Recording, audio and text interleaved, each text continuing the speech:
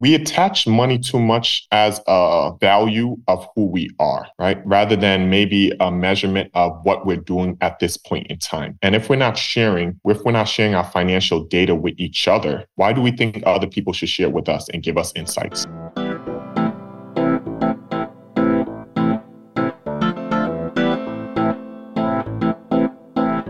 Born and raised in the motherland, chasing a better life. Story of an immigrant. Concrete pastures. Concrete pastures.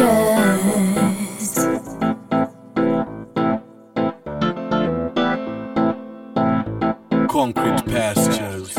Hello, family. You are listening to Concrete Pastures Podcast. I am Nancy Mulemwa-Sisi. Thank you so much for tuning in today. For anyone who is new on our platform, this is a space that allows myself and others to share our stories as we deconstruct the world's view of an immigrant status. We unlock the joys, the laughs, and the bravery that being a dreamer brings. So subscribe, like, share, and stay a while as we dive into today's episode.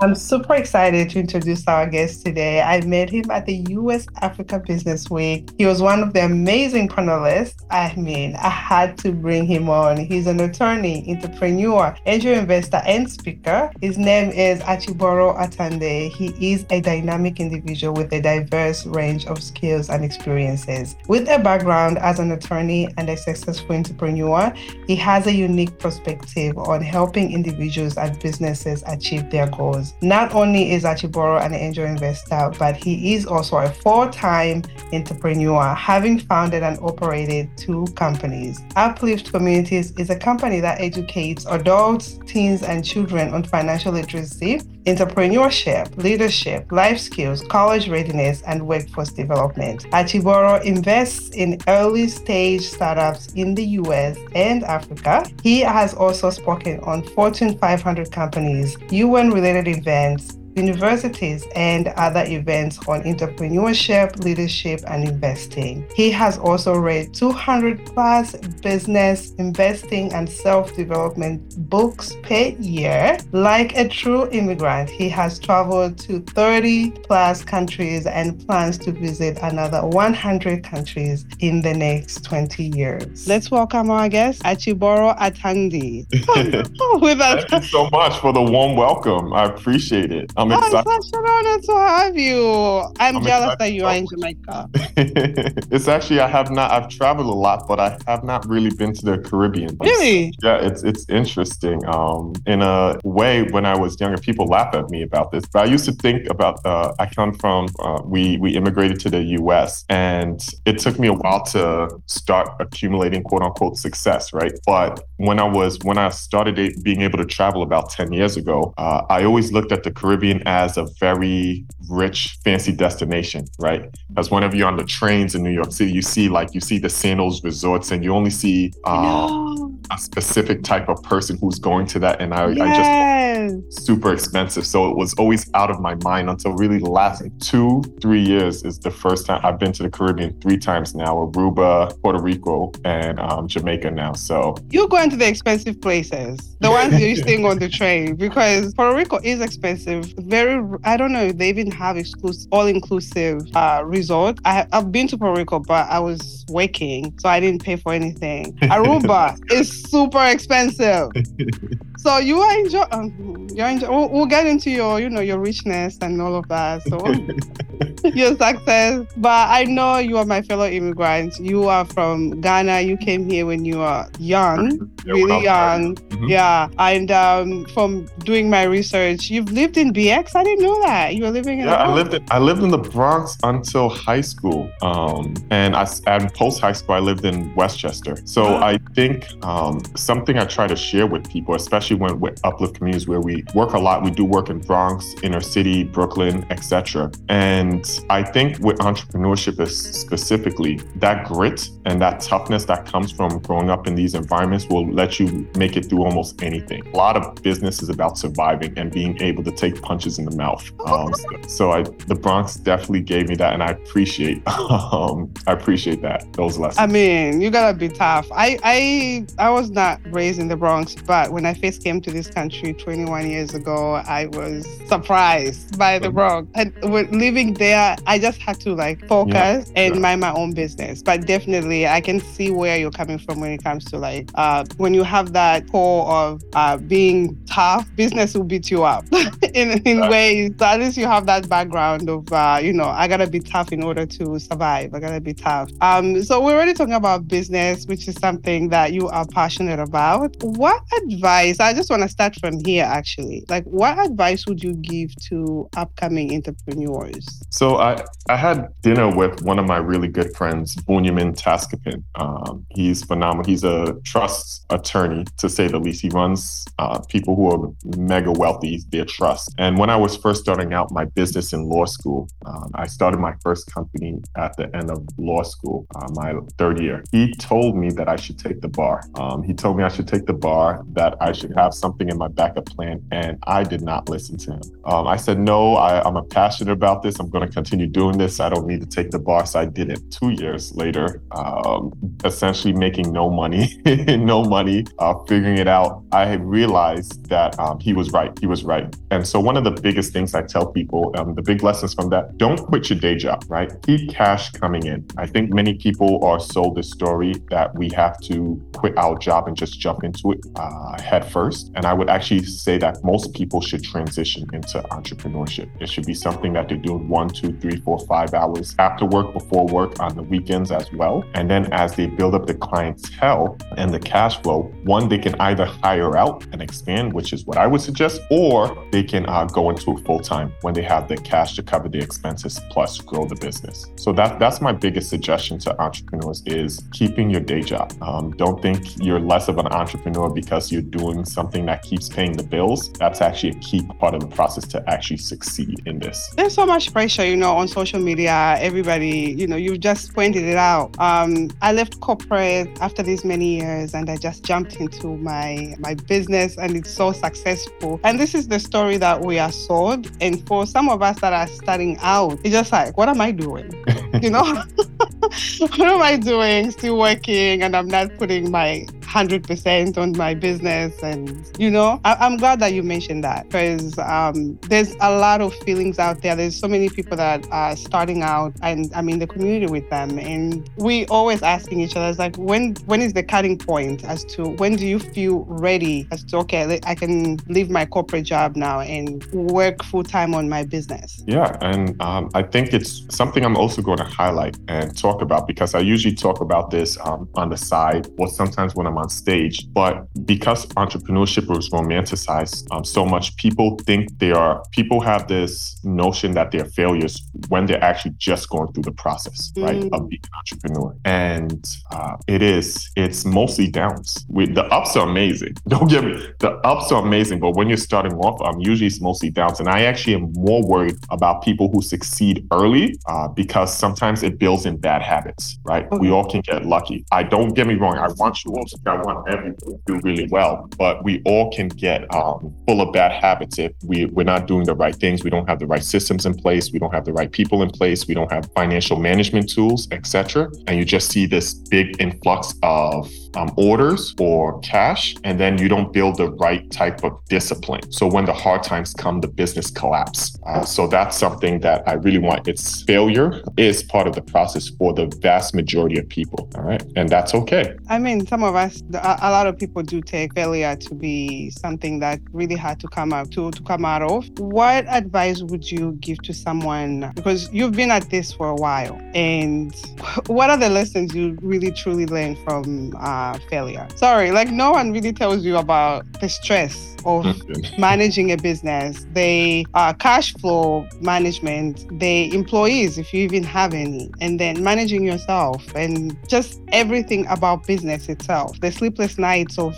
calculating what you're going to do tomorrow, strategizing, all of that, the effects of it. I actually recently talked about it, but I would love to hear from you who's been doing it for a while. No, I think those are great points. And stress is one of the biggest ones. I think as we were starting this conversation, I said that I'm in Jamaica right now.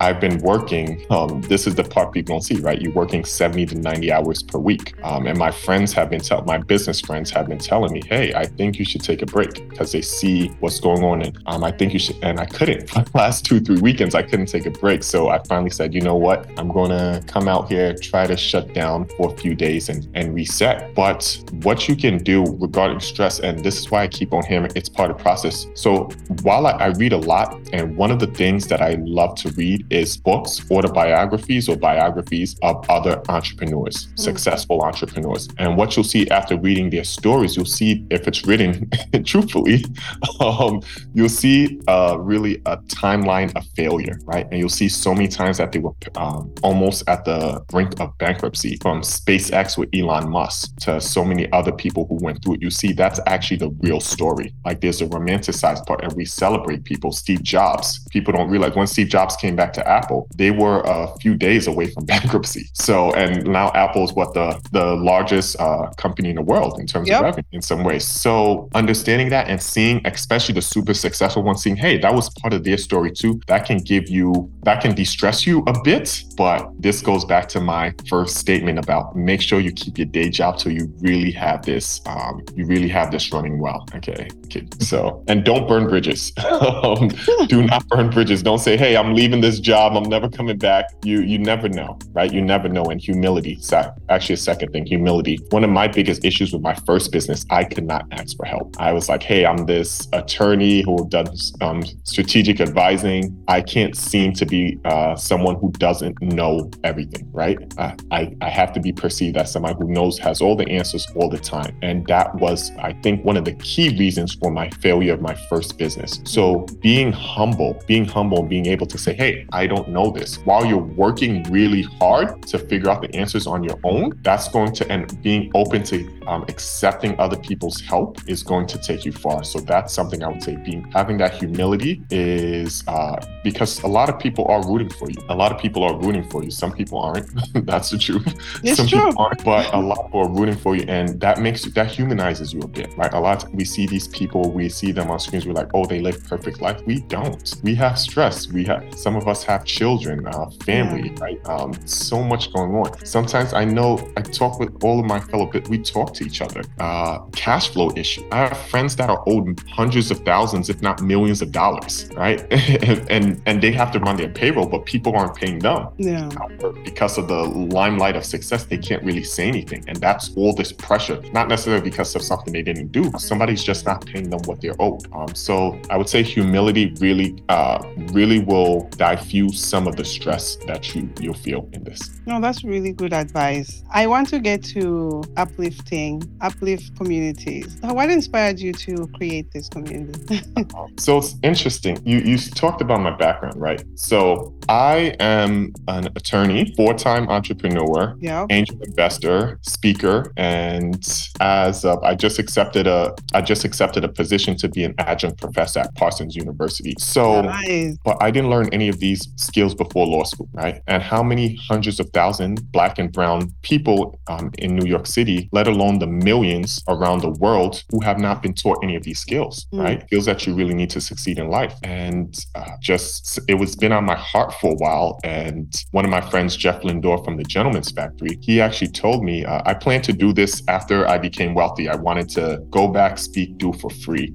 Because one of the things I knew growing up, I wouldn't listen to somebody if I didn't feel like they were somebody I wanted to learn from, right? Yeah. So that's how to develop rapport quickly. And he actually showed me there's a budget, and there are schools that are actually looking to have longer engagements on this. So that's where Uplift derived from. It was my want to give people the skills that I wish I had. And we're doing that with schools. We're doing that middle schools, high schools. We've done work with prisons, Rikers. We're on demand in Rikers, actually. So that that's been great. And we've done some work with other jails around the city. However, one of the next things I want us to grow into is to work more with adult populations in general around entrepreneurship, leadership, and workforce development, because I'm very worried, especially in the Black and brown community, what's going to happen around AI, robotics, and automation. If we don't rapidly upskill, the poverty we experience now is going to seem like it was the good times if we look at it in 50 years. So I'm very worried about that, and I want to be part of the solution to making sure we don't have that dystopian future. You guys provide financial literacy. Why Yes. do you think that's important for communities? So this is interesting, right? In running my first business, I was working 18 to 20 hours a day trying to make this work. I was working myself into oblivion. And at some point, I realized that I need to start making my money work for me, right? I need to start making my money work. And I thought it was in my business, but sometimes, and this is something I got from Ian Dunlap, sometimes you have to look at who's a better CEO than me, who's a better leader than me. Let me see if I can invest in their company. If they have the right team around them, they have the right ego, they're driven, and they have the right product. Let me invest in them, as well as I'm still doing my own thing. And that's where financial literacy came from for me is, okay, what happens when I get sick? Is everything super dependent on my success? Which I'm betting on me, but I still want to bet on other things, right? Diversification is an amazing tool. I still want to bet on other things. So that's where it came from for me. On top of that, I think one of the worries could be you can be business wealthy and still lose money because you're not financially savvy, right? So that's another thing which we try to communicate. There's many different ways to gain wealth. It's not everything's through entrepreneurship. A lot of people have their 9-to-5s and they're able to become multimillionaires because of whether they're investing in real estate, whether they're angel investing, whether they invest in stock markets, whether they have a bond portfolio, etc. There are many paths to wealth. So we're trying to educate people to find what's the best natural fit for them. And on that, just for everyone, I would highly suggest, there's a ton of great books, but I would highly suggest the book Psychology of Money, right? For everyone to go read The Psychology of Money. I don't think it's talked about enough, but I think that's a great book in terms of helping people understand that. Why I ask that, because we don't really talk about money like that in our community. It's like a taboo. Me being an African, oh my God, we can't even truly talk about money. And then even African American here in the US, it's the same story, just keeps going. And I'm happy that you guys are taking that and running with it and educating our community in that way. I used to do it a lot for homeless shelters, like for women especially. It's so giving to people, because you'll be surprised what people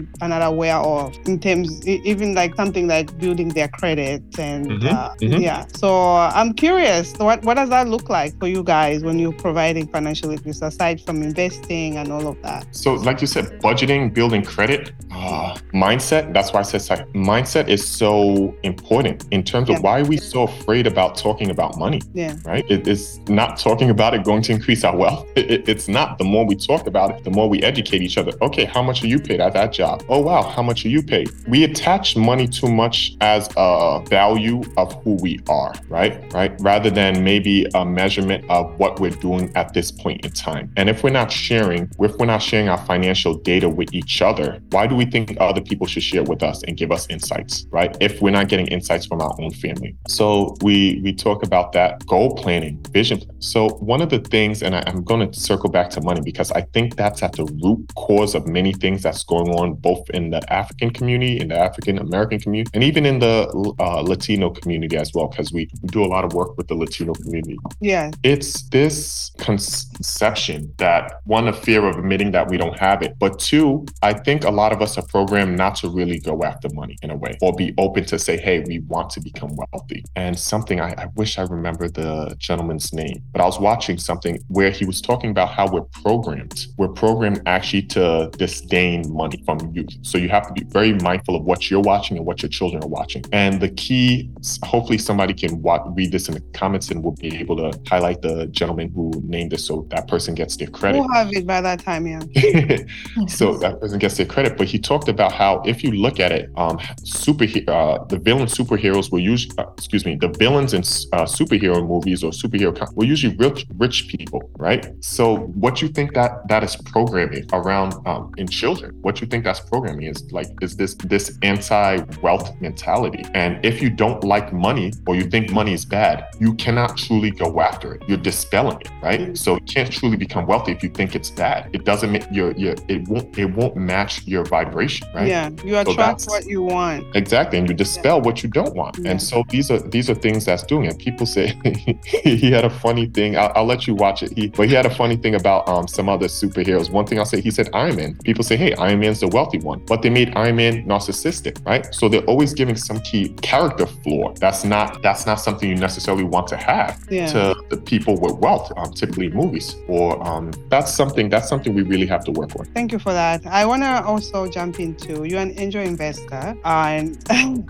a lot of people, I work with few people back home and they want angel investors. Mhm. And sometimes there's that blurry line. People advertise as angel investors and then it turns out to be something else. Could you just explain what an angel investor is? And then after that, I have a follow-up question. Okay. So for me, an angel investor is somebody who's willing to put capital into early stage startup. It could be later stage, but typically it's early stage startup.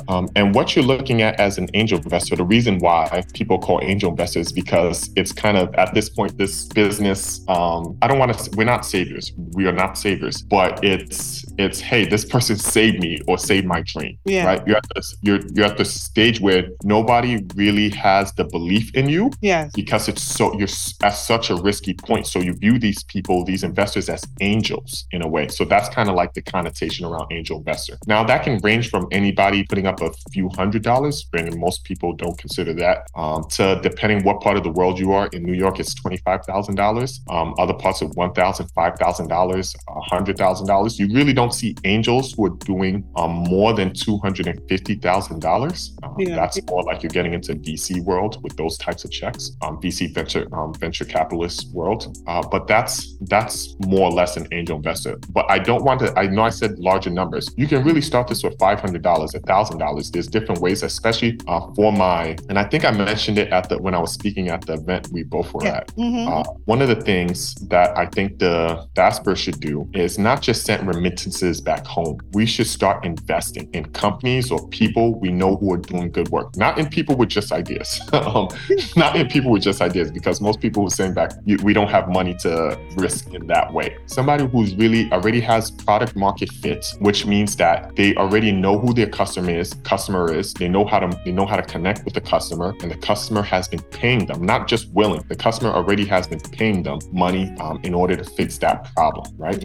So that's something I would say, somebody who's doing, and help them scale up. Because if you do this, and if we start doing this in mass, what will happen is we will create the jobs that our family members who we're sending remittances back home to can go and work at. So instead of having to send remittances, we can actually create a wonderful flywheel by doing that.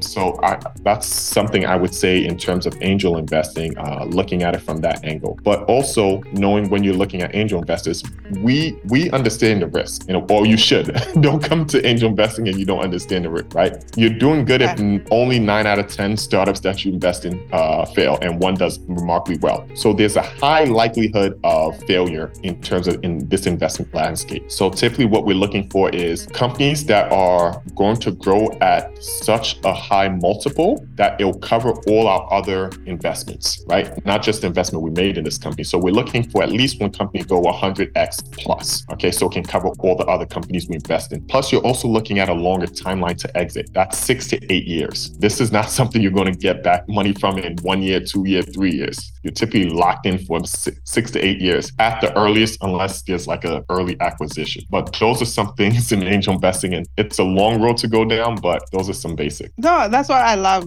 about your when you were a panelist at the event. And I think a lot of people misunderstand what it is to be an angel investor, and they want their return almost right away. And this is a startup we're talking about. The business owner is just, they need help to be, just to pick up a little bit so the business can start somewhat. And then eventually you get your return in somewhere. But I really wanted for you to clarify that. And my follow-up question, you actually, I think, answered it, was what are the requirements that you look for in order to invest before you invest into a startup? Yeah, so I haven't been obeying it with my last I just sent out another wire. When was it? Thursday. Was to somebody technically outside of, no, the one, yes, was inside the scope. So me, I want super scalable, things that are super scalable. So typically any of the companies that I'm investing has to have a very scalable model, which usually means that they're attached to tech in some way or product in some way. And so for me, what I'm typically looking for is I'm looking for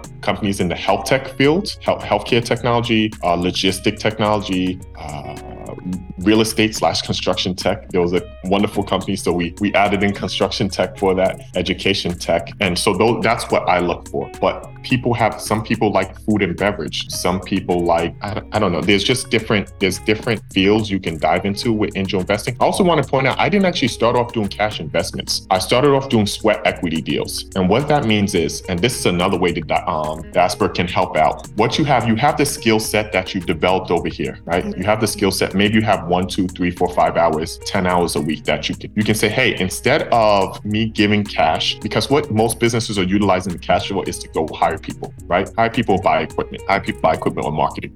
So what you can do is say, hey, instead of this, maybe I'm a lawyer, maybe I'm a marketing person, maybe I have sales experience, maybe I'm an accountant. Hey, instead of I can help you with your books. I can help you when you're finding for 0.5% of your company or 5% of your company or 1%. You probably wouldn't get 5% unless you're going to be doing this full time.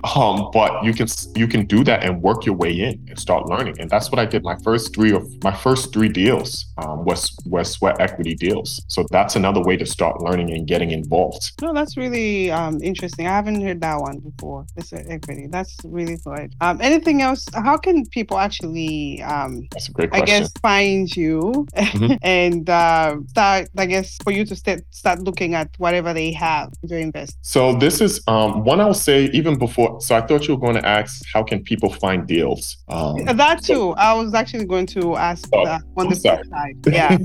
No, because there's people that are looking for deals, because there's Africans that want to give back home. Like where is that? So what's both sides of the coin? Then we'll answer. You start with one first. So let me start off with where people can find deals. So there's a few different websites. One of them is angellist.co. Angellist.co. And on angellist.co, you're supposed to be an accredited investor. And what you can do on that is you can join a syndication. A syndication usually is a bunch of angels who are coming together to invest in something. You don't have to come together with them, but what you want is deal flow. You can see the deals that they're pushing. They're pushing and promoting and saying, hey, these are things we're looking to invest in if you want to get in here. You can see, and that can be a quick way to start having massive deal flow. Because what you really need to say is you want to be eliminating companies, not just jumping at the first thing you see. But if you only see 1 or 2 deals, it's going to make you feel pressure that, hey, you have to invest in this because you don't have too many options. So I would say looking at angellist.co. One of my good friends, Eric Osiakwan from Ghana, he has something going on. He has something called Angel Fair Africa. They actually have an event going on. It's their 10th anniversary and it's happening, let me see, I just pulled it up for you. It's happening November 29th to December 1st of this year, but they're going to do it every year where they're bringing together. One of the things I love about Eric is he understands that it's hard to raise money as a startup, especially in Africa. So what he does, he brings together a bunch of investors, right? And has a few different startups come into a room and pitch in front of maybe a room full of 50 to 150 investors, right? So that greatly raises their chances and also puts you in front of a lot of opportunities that you can invest in yourself. So I would say look into Eric Osiakwan and Angel Fair Africa. Africa, yes. There's a ton. But you said how to get in contact with me. So I'm very careful about giving people investment ideas. I say, hey, this is what I invest in. Do what you want. I'm not going to say this is what I'm doing. And I tell my friends the same thing. Hey, this is what I'm doing. Don't look at me as an expert because investing is very risky and investing is very risky. And I'm not trying to I'm not raising a fund. I'm not building something. I don't feel that I have that edge yet. When I have that edge, maybe I'll consider it, but I'm not, I really don't like utilizing other people's money. What I would say is, though, I've been getting a lot of questions, right? A lot of questions, a lot of things. So I'm going to start building out my other company, Ataande Advisors, to be able to handle other people's general questions around in financial literacy, self-development, entrepreneurship, leadership. So if you look us up on Instagram, Ataande Advisors, on Instagram, we'll build that out more, and we'll also relaunch our YouTube channel, because all these books I'm reading and all these questions getting, I think I have to merge that somehow to provide value. So we'll have some for you to really be able to get the information you want. No, that I'll be there on YouTube. You have a lot of information. I have a lot of insights to give. And talking about books, you read about 200 plus books a year. Listen, when you posted that on LinkedIn, I was just like, okay, how is that fast? Like, do you even have, if you're working 18 hours a day, do you even get the time to have a book? It's like, how long does a book take you? Like, so I learned in law school, I'm a faster reader. I had to learn that. I learned that my second year of law school, because I was a slow reader starting off in law school, and it was like, I'm not going to make it. And thank God by the middle of second year, it finally clicked in. My ability to read became exceedingly rapid. What I would say is most of my books are, if you turn a regular reading length, between 6 to 11 hours. I'm able to get them done in about 2 to 3 hours, wrapping them up in 2 to 3 hours. But I count that reading time as part of your work for me, especially as a CEO, especially as a leader, especially as somebody who gives advice to other people. It is my job to sharpen my sword. A lot of us just want to start hacking away at the tree instead of sharpening the axe first and spending 2 to 3 hours. And then only, as Abraham Lincoln said, spending most of the time sharpening the axe rather than hacking at the tree. So that's how I look at reading. And in order to fulfill the goals that I have for myself and my family and my company, I really have to push myself. And that's why it's that 200 hours, because I have a good friend, Dale Ferdinand. And one of the things he said when I started this journey is that it takes about 250 books to become an expert in something, right? To top in something. So you're there already. So a lot of life is, especially if you're trying to reach your goals, is about compressing the time to get there, right? And how can you compress the time? Can you read more books? But that's not for everyone. There's actually another really good friend of mine, Ibuka, who is very anti. He's come around to it a bit, but he's very anti how many books I read. He has a different process. And so that's why I say it's not for everyone. He has a different process. And I think Bob Proctor would even back him up a bit on this. He has a different process where he'll read one book, but he'll read it 100 times. So he knows it inside and out. He knows it inside and out. So I wouldn't say that reading that much is for everyone. I do suggest reading a lot, but maybe you want to read a few great books over and over again. However, I really think investing in these books, because it's essentially people who have lived amazing lives, accomplished the things we want to accomplish. Yeah. They've distilled their life into a $20 to $25 product, where if we were consulting them, it'll probably cost $50,000 to $100,000. So I think it's a phenomenal investment in both in terms of the money you're spending and the time you're utilizing. Are you ever going to write your own book? Oh, really? At first I was like, no.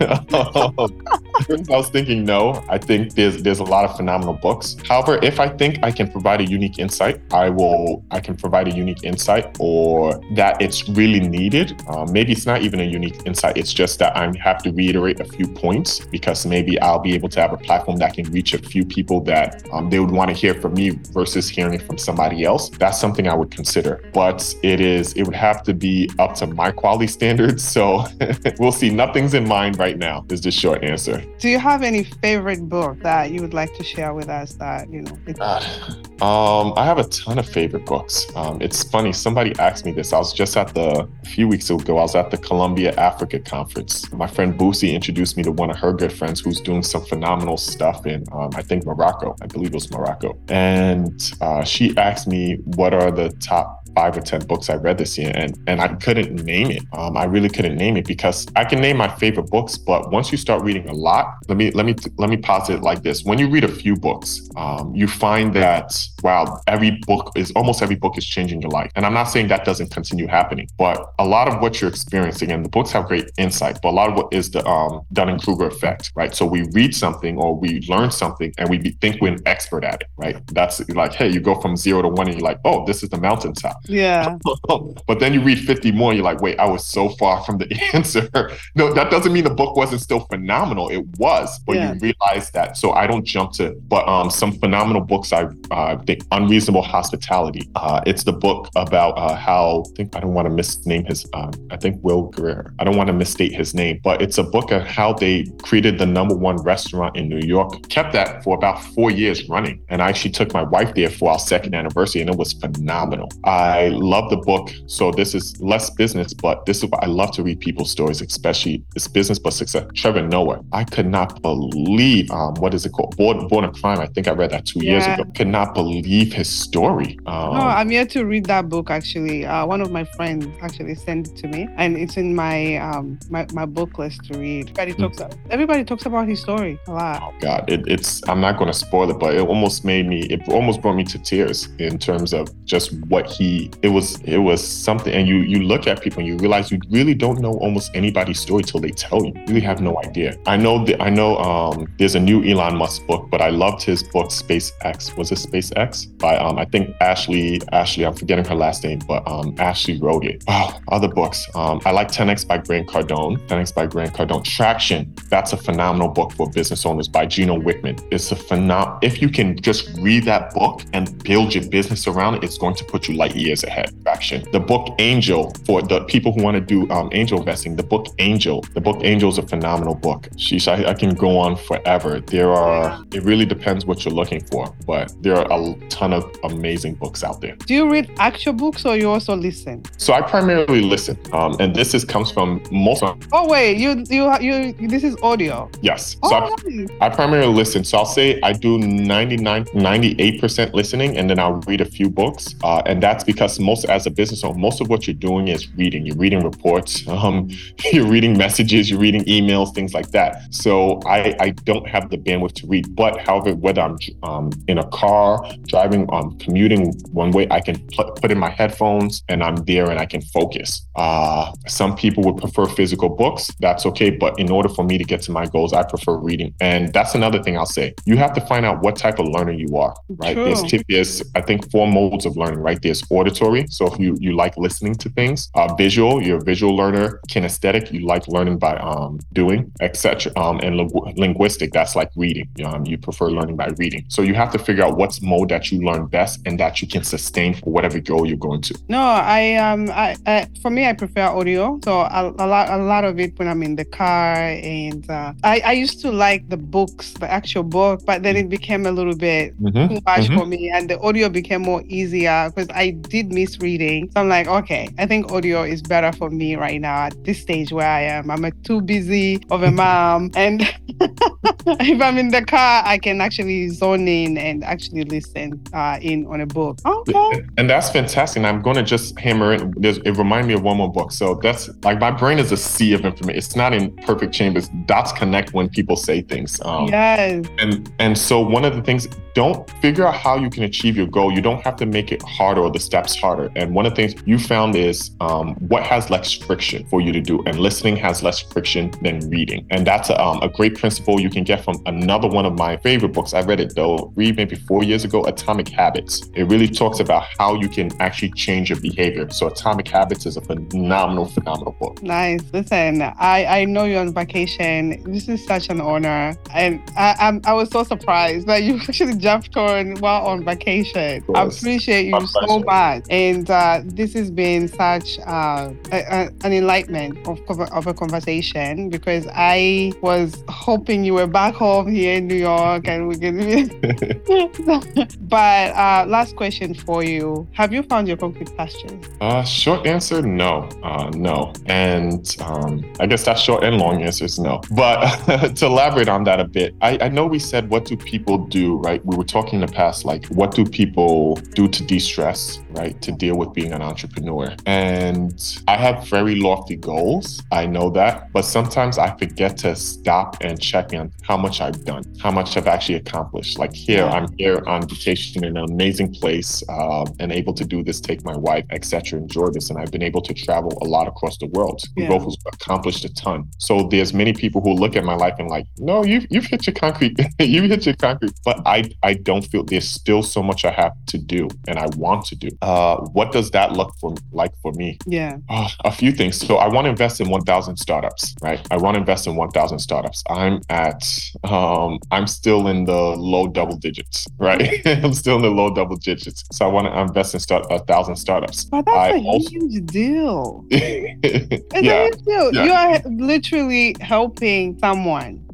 get their business up to where maybe might have not been not for you. So I think you should be proud. That is concrete. That is true. That is true. And there's so much more I want to do around the community. Right? One of the things I look at money as money's a tool, right? Money is a tool, and I want to build a $1 billion company. And most people think, oh, $1 billion. It's more than that, right? It's not. It's more than money. To get to $1 billion, one, you have to drastically improve yourself, drastically improve myself, and the problems I want to solve. So there's some things that really touch my heart.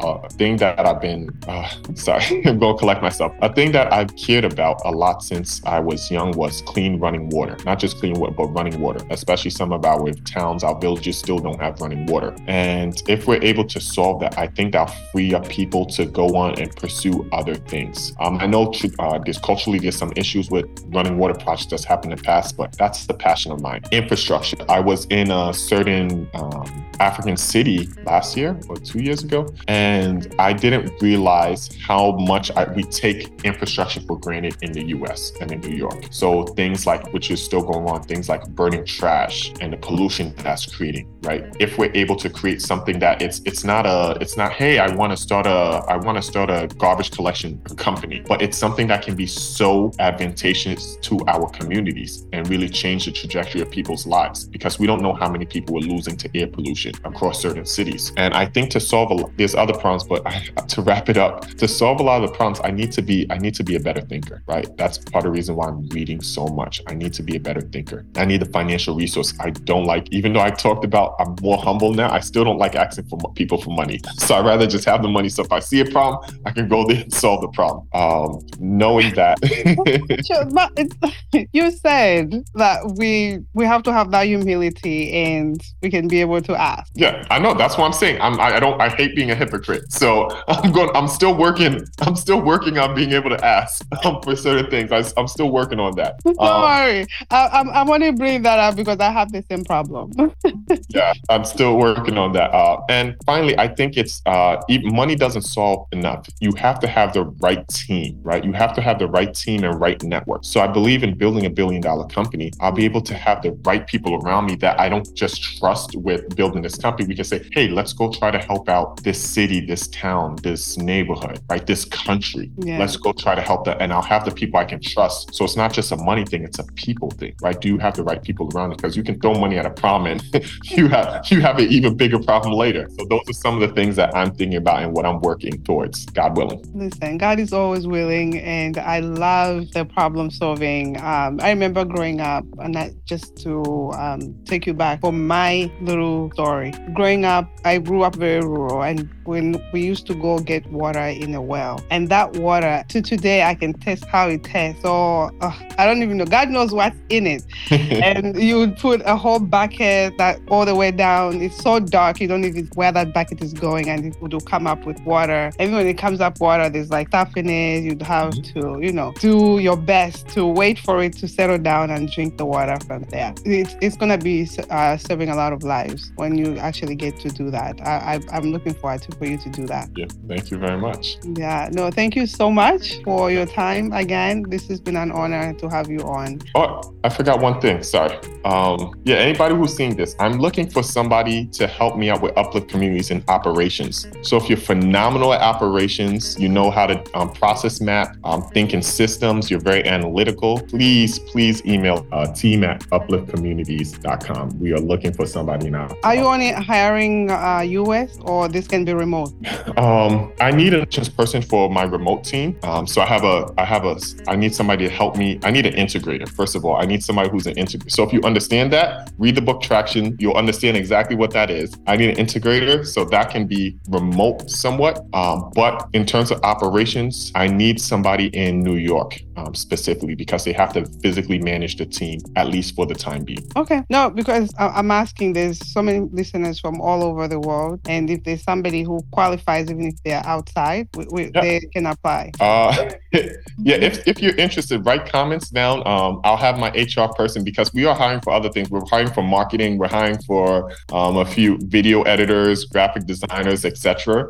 That's not necessarily top of my mind right now. It's more the operations person top of mind. But if you leave something or leave your contact information, I'll have my HR person look at this video and see who we can possibly reach out to in the future. And that's for remote. Those things are remote. Lovely. How can the people find you, reach you, follow you? How can we support you? I think LinkedIn is the best way to stay somewhat. Feel free to message me a few times because even though I say I'm not on there too much, LinkedIn is the best way. Instagram as well. I'm going to try to get better. One of my business advisors says that I can't be the best kept secret, so I need to post more. So that's my 2024. I'm actually building out my team. That's why I said marketing content to do more of that. I will be more active on Instagram, Achumboro Ataande Instagram, but you also can follow the company Ataande Advisors on Instagram and Uplift Communities on Instagram. And we'll be doing a lot more and some things for the general public as well. Lovely. I'll have everything in the show notes for everybody to reach out, connect. Again, thank you so much for your time. I appreciate you. Pleasure. Thank you for having me on. This was wonderful. And thank you for what you're doing for the diaspora, all of us. Thank you. I know you're really bridging that gap in media, stories. It's such a big part of that. So thank you. This is not easy. I know keeping up, doing research, using editing, copying, posting, all that. So thank you. Thank you very much. Thank you so much. That's it on today's episode. It's truly an honor to serve each and every dreamer. Concrete Pastures now provides targeted services to dreamers coming to the US of A. We assist you to successfully integrate. We are here to support you as you write your new chapter. Kindly check out our services in the link tree. Until next time, keep dreaming.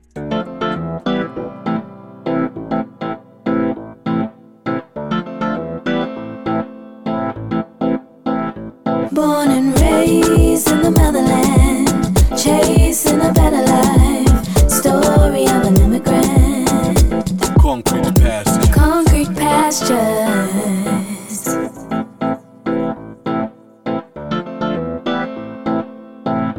Concrete pastures.